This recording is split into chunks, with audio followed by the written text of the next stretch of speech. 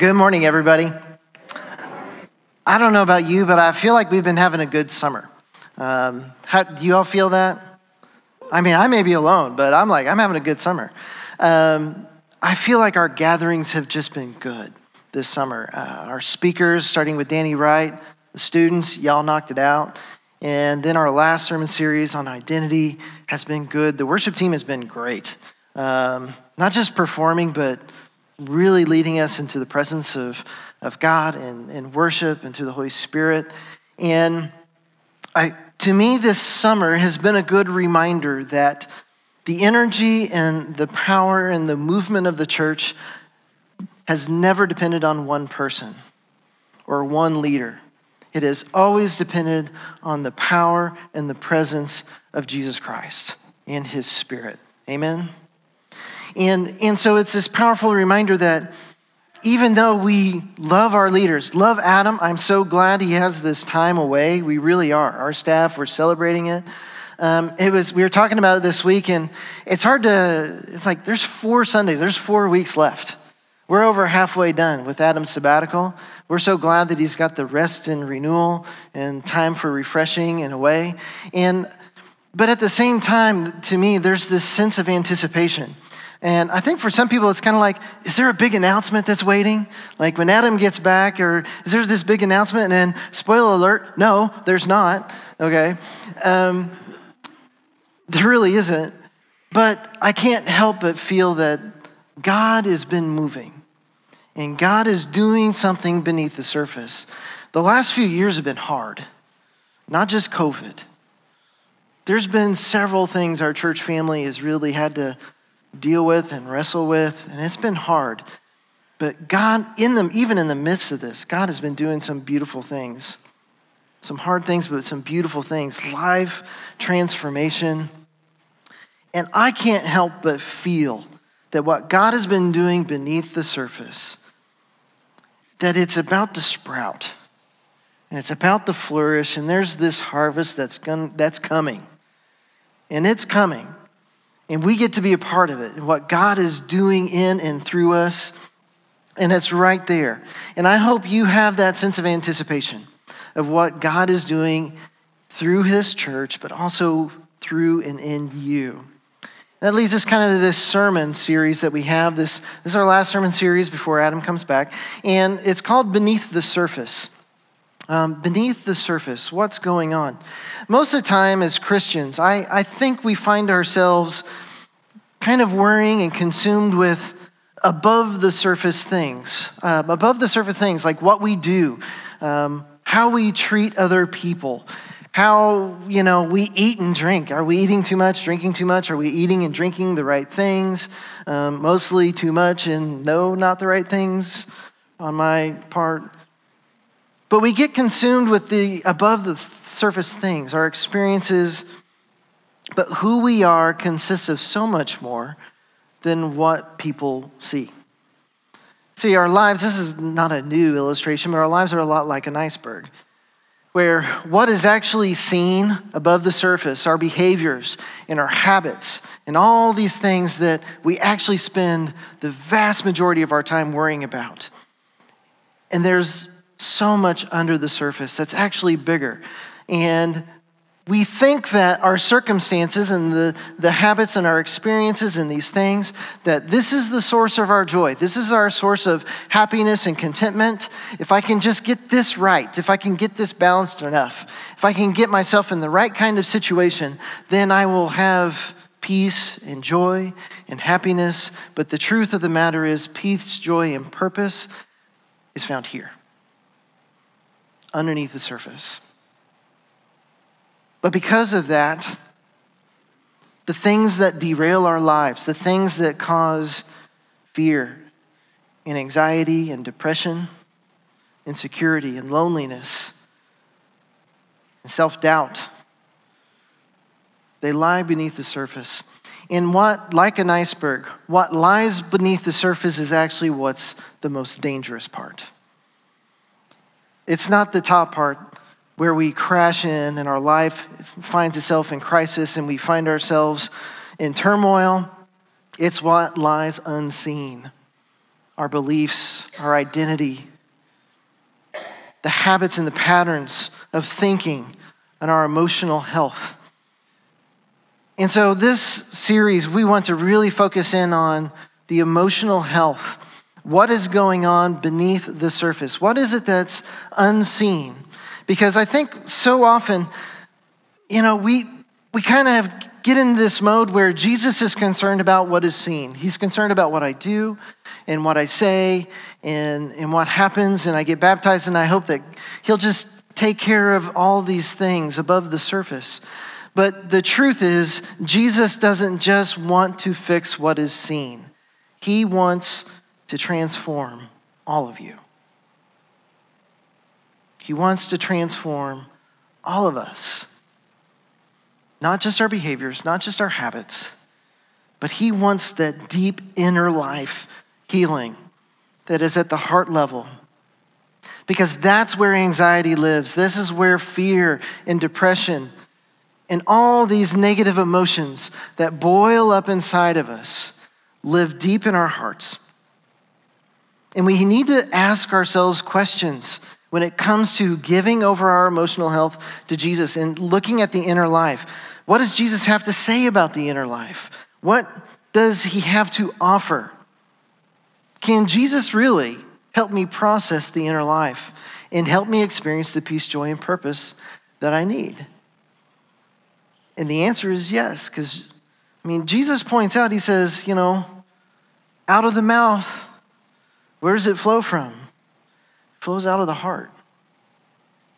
He had a deep awareness of how important the inner life is. Our emotional health is of supreme importance. You cannot be emotionally unhealthy and be spiritually healthy. A lot of us, we go, I don't, especially as Christians. We have this tendency to kind of I don't want to wear my emotions on my sleeve. I want everybody to think I'm happy. I want to encourage people. And it's not necessarily that we're just trying to hide. It's just I don't want to bother other people with what I'm dealing with.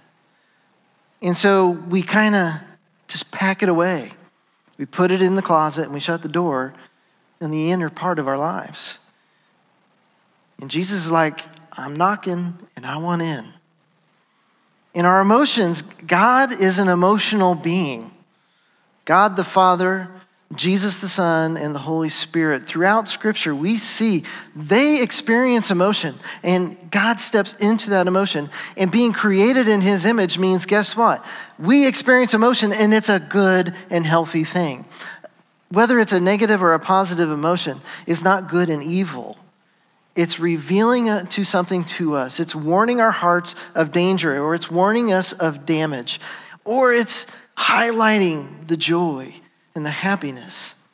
And it's important for us to be able to process and examine and experience our emotions in a healthy way.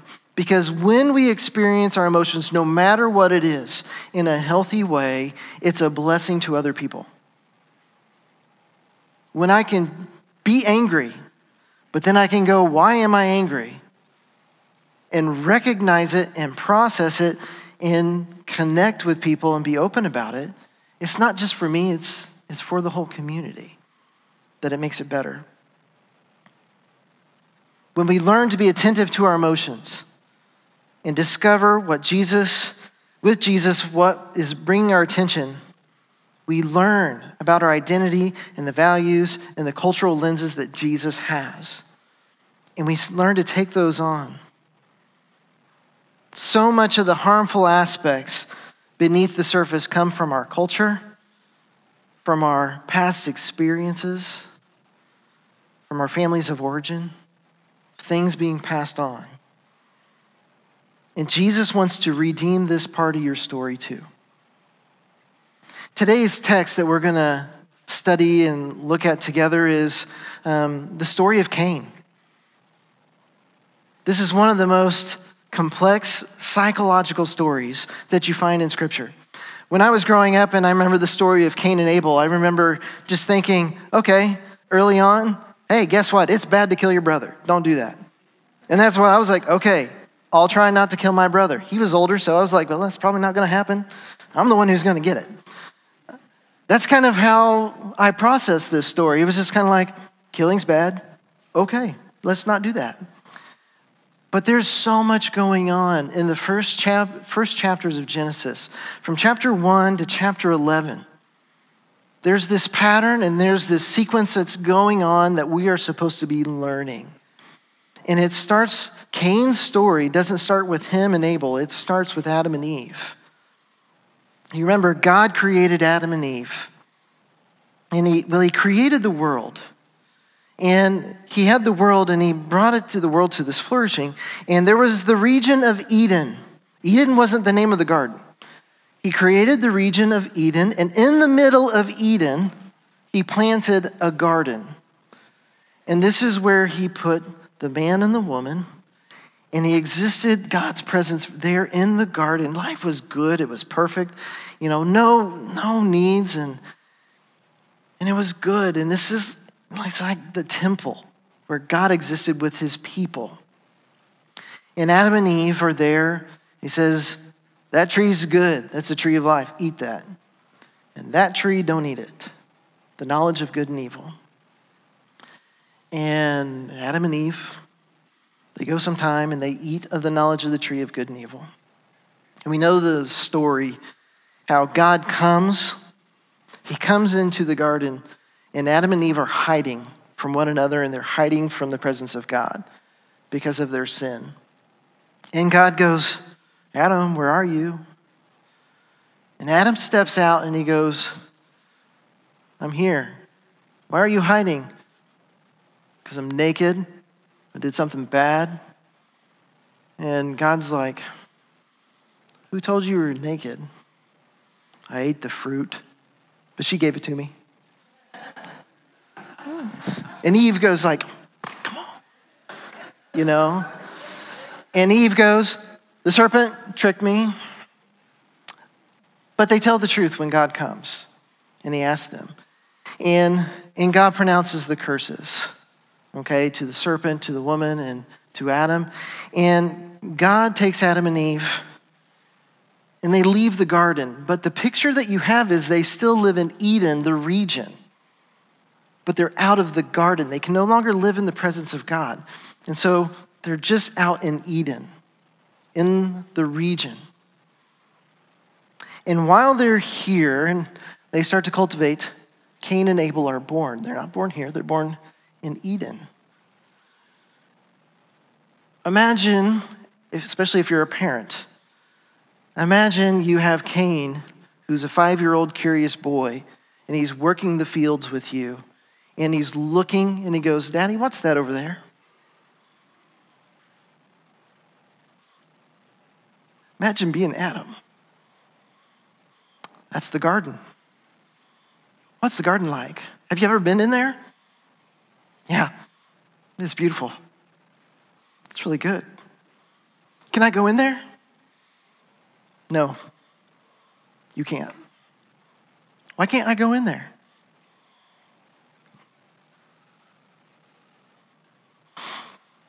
I imagine Adam can't talk because your mom and I made a mistake. And imagine you're Cain, and this is the story you hear alongside your dad working all your life. And then after a time, Abel is born as well, and there's a different dynamic.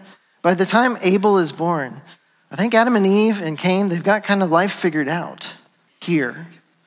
And Abel's watching his brother, and Abel watches the flocks. He's tending the flocks. Cain is the farmer. And years go by. Cain and Abel have families at this point, okay? Like, they're older. They're not just kids. These aren't little kids. These aren't probably teenagers. They're grown. And this is where we come into the story that we see in chapter 4. So put yourself in Cain's place, in Abel's place. Living in Eden, right next to the garden. So in verse 3, Genesis 4, chapter 3, it says, in the course of time, Cain brought some of the fruits of the soil as an offering to the Lord, and Abel also brought an offering, fat portions from some of the firstborn of his flock. And the Lord looked with favor on Abel and his offering, but on Cain and his offering he did not look with favor. So Cain was very angry, and his face was downcast. The image we're meant to understand is you've got Cain and Abel who live in the region of Eden. The garden's right here, and this is where the presence of God is, right? In the garden. And so they're taking these offerings to the edge of the garden, probably. And they leave their offerings. And God looks at Abel first, it says, with favor. Not just his offering, he looks at Abel. And Abel finds favor in his offering.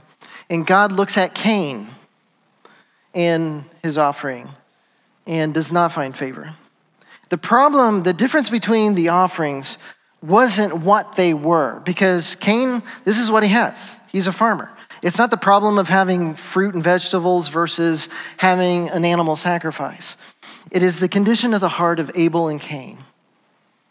Because Abel brings the fat portions, which is the best, and the firstborn, which is the most costly. It's the most costly for him. So he brings the best and the most costly, and this is what he offers God. What does Cain bring? He brings some. He just brings some of what he has to offer. And it doesn't say that God hated Cain.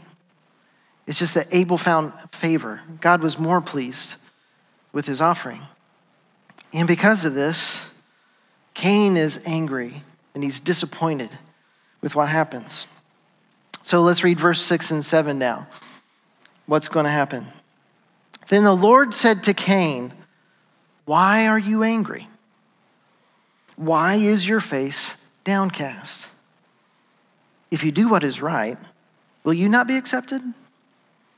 But if you do not do what is right, sin is crouching at your door, and it desires to have you, but you must rule over it." So Cain's emotions, his anger and his disappointment, are indicating there's a problem. They're not the problem. They're indicating that there is a problem going on. God doesn't call him out for his emotions. See, when I used to read this and think God is going, "Why are you angry? Why are you, downcast? Just do what's right." I think God is asking, he's like, "Cain, why are you angry? Why are you disappointed?" And causing Cain to really ask, what is going on? Why is this emotion being built up inside of him? And he just gives this reminder. It's like, if you do what is right, if you do what's right in the Lord's eyes, will you not find favor? So, choose to do what's right, but if you don't, sin is ready to pounce. And it wants you, it wants to devour you. And we know that there are consequences because of sin. The consequences that his parents had encountered, having to leave the garden.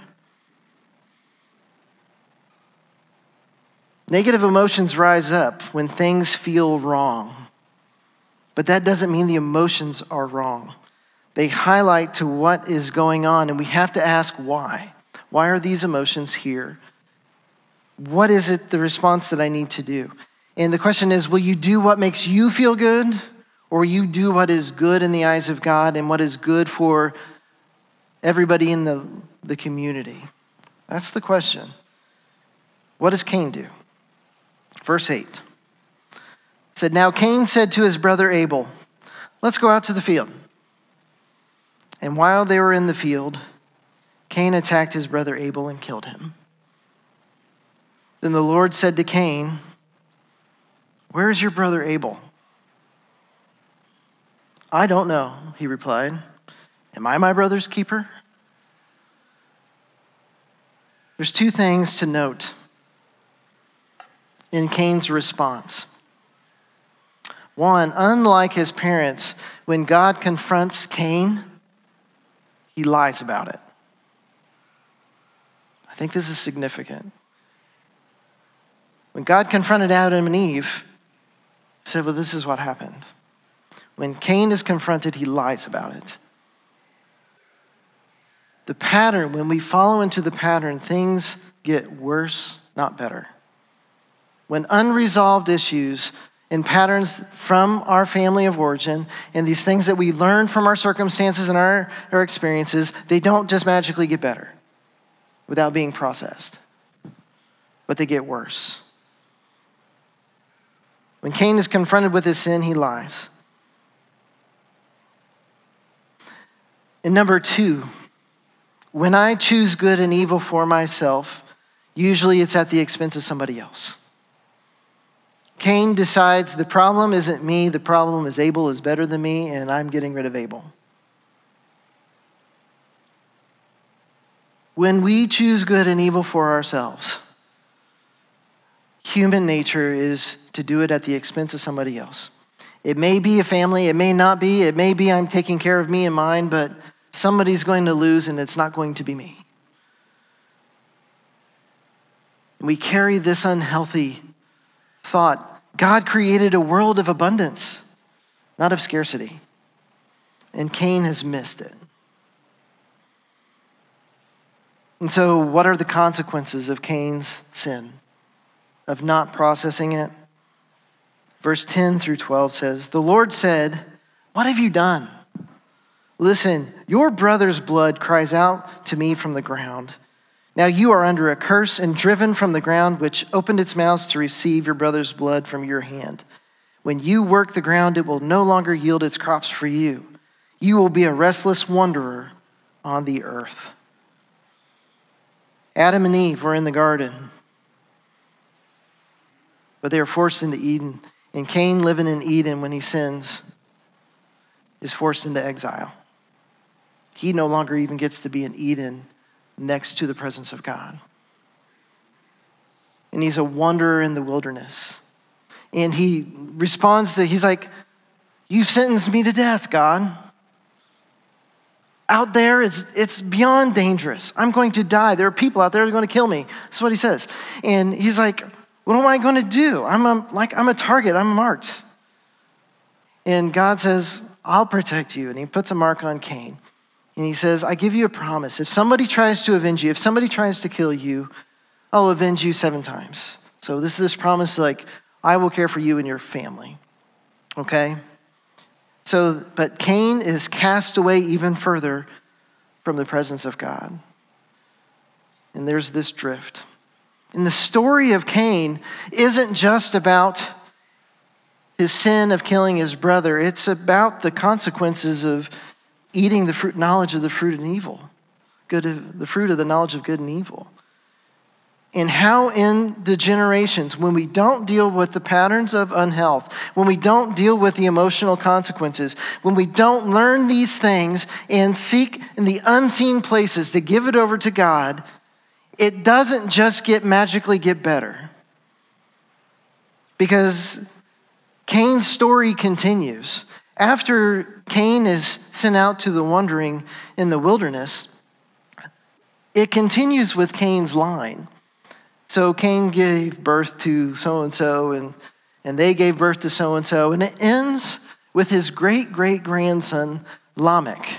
Let me read you where this unhealthy pattern of thinking and belief leads to. So this is what Lamech says at the end of this chapter. Lamech says, I have killed a man for wounding me, a young man for injuring me.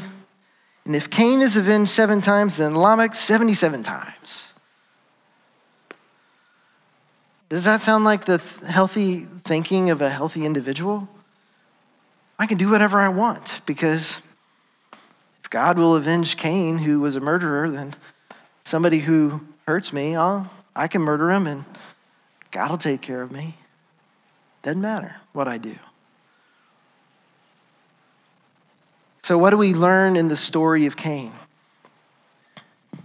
There's 2 things that I think we need to really pay attention to. Number 1, we need God's help to process our emotions. We need God's help to process the inner life. Because we stink at it. We think we know what our emotions are. We think we know what it is. We think we can choose what is good, what's going to make me happy. And guess what? We stink at it. We get in the situations that we are because our selfish nature.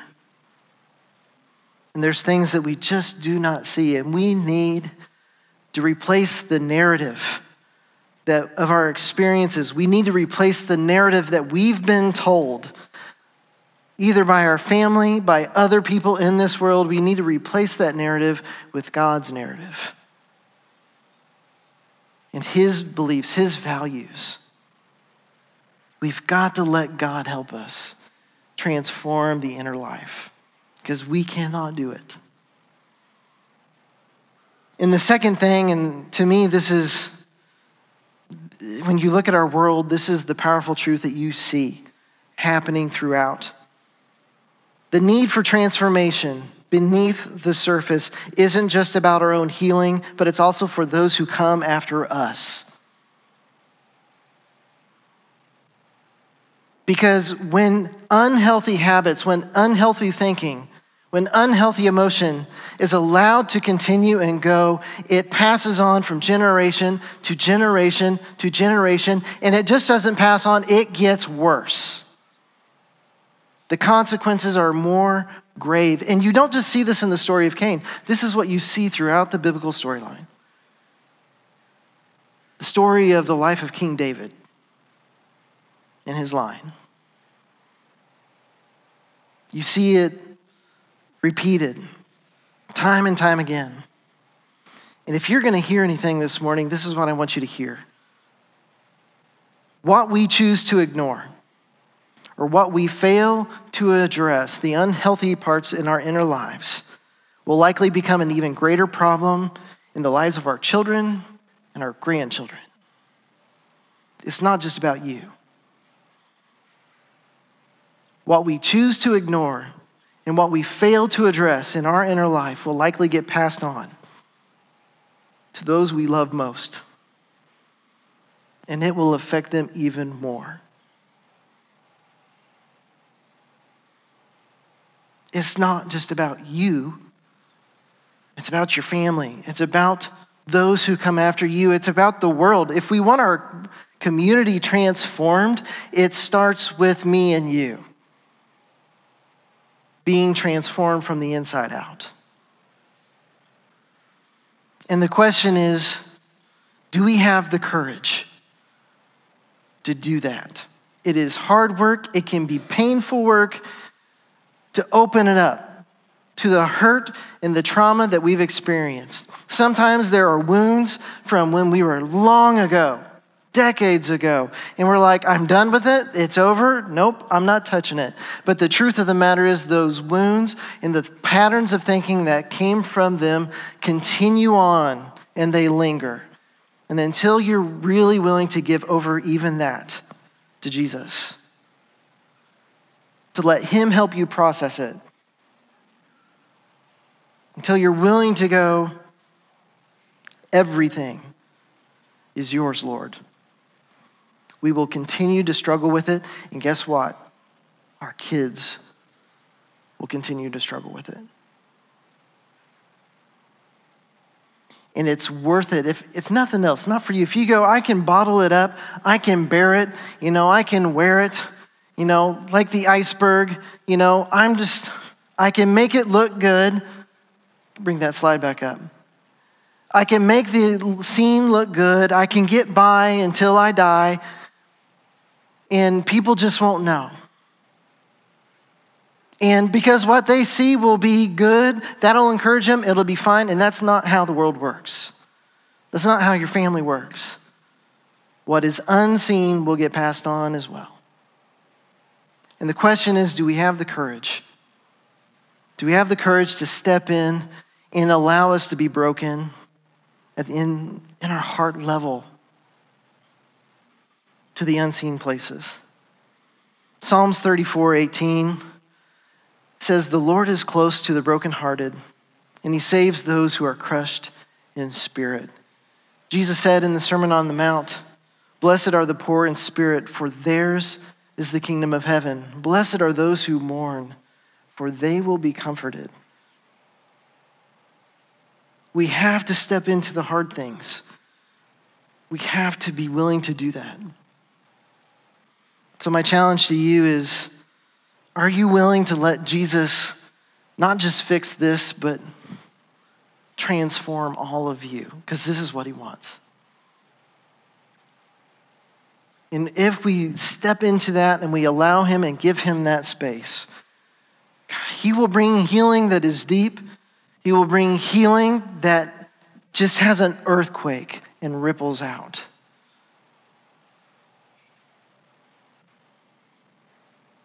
If you've been feeling unsettled, if you feel like the Spirit has been stirring in you and there's something going on, there's something he wants to do, be courageous. Step into it. Don't be afraid to ask the hard questions. Don't be afraid to say, "I need help," because you cannot do it on your own. God's Spirit is here. God's people is here. This is part of what microchurch is about. Being a part of a community who are seeking God together and being vulnerable and being a place of healing. This is what a lot of our classes are about. We're going to have a class called Emotionally Healthy Spirituality. It is an amazing class. My microchurch, we did this a little while ago. It was transformative. Not just for me, for so many of us in our group.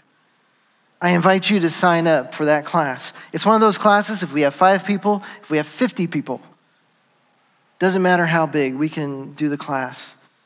And if you're like, "I know I need to, I don't want to," then that means you need to go sign up. You can go sign up right out those doors today for that class. I want to challenge you to take a step towards a greater giving over to Jesus. Let him do the inner work. We've got 3 more weeks, so I'm going to stop talking. But lean into this sermon series of the self-examination and asking Jesus and the Spirit important questions. Where is it that you want to work? Where is it that I need to hand over to you? And lean into it and step into it. Let's pray. Father God, I thank you for your presence, your love, and how you've just chased after us. You loved us, and you're not content to leave us be who we are. But it's not about us earning your praise or your love. It's because you care deeply. Not just about what is seen and by other people, but you care about the deep healing, the deep transformation that needs to happen. And I am thankful, Father, that you promised that not only are you good, you are always with us. When it hurts, when it's joyful, you are always with us, and you are ready to stand and heal and love. So, Father, I pray that as a church family, as individuals, that we would lean into what you are doing in us, so that what we have to offer the world is true, it is authentic, and it is real. People who know, who love Jesus, who have experienced change and transformation, and that we have that to really offer.